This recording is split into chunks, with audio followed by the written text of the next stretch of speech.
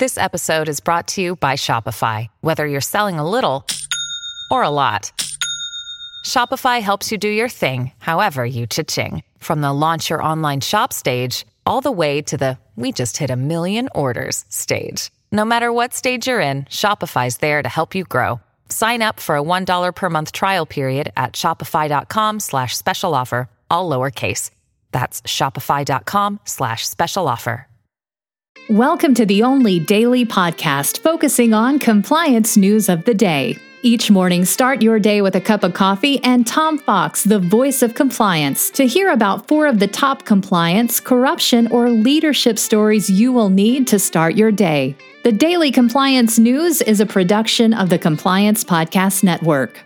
December 26, 2019, the Boxing Day edition. First up, from the Wall Street Journal, the new CEO of Boeing, Dave Calhoun, is attempting to restart his relationship with the Federal Aviation Administration by starting on a personal approach and get off on the right foot. Calhoun takes over on January 13, is trying to persuade policymakers at the FAA that Boeing will be more reliable and cooperative in providing flight control information and data regarding its proposed fix for its 737 MAX fleet. This would mean abandoning the confrontational and document hiding purview of his predecessor, Dennis Muhlenberg.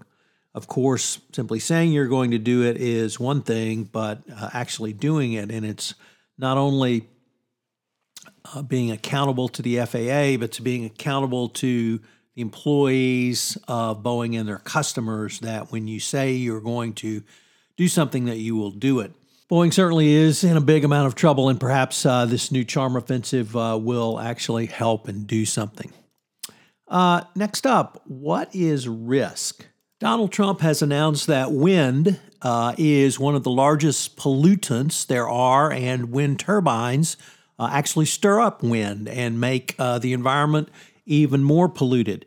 So it's going to be interesting to see if corporations follow this wind statement, and that winds which blow hard are actually causing pollution. Of course, Trump supporters will probably stop trying to blow and have wind because they realize that they may be a part of the environmental problem. Nevertheless, for those environmentally conscious companies, they may want to take a look at the risk associated with wind, as certainly announced by President Trump, a well-known wind expert, as he has self-proclaimed himself.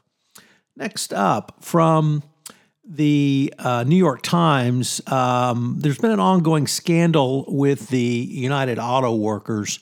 And for those who practice in the area of anti-bribery, anti-corruption, there was a couple of numbers that struck me about the expenses charged by the very top leadership of the UAW.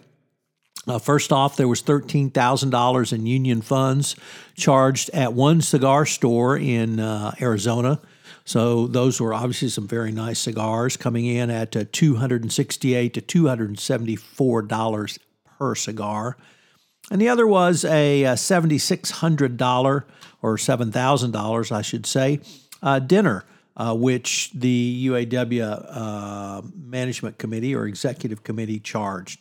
So these numbers are pretty high and pretty horrific, and anyone working in the FCPA or greater anti-bribery, anti-corruption world would recognize this immediately as over-the-top, outrageous expenses which should not be allowed and raise certain red flags. And given the conduct of the UAW, not too surprising. And our final story for Boxing Day, appropriately enough, comes from the Bank of England and Lloyd's of London, who went 16 months without a whistleblower line. Their staff of 1,000 had no way to anonymously report issues such as sexual harassment, corruption payments, or anything else.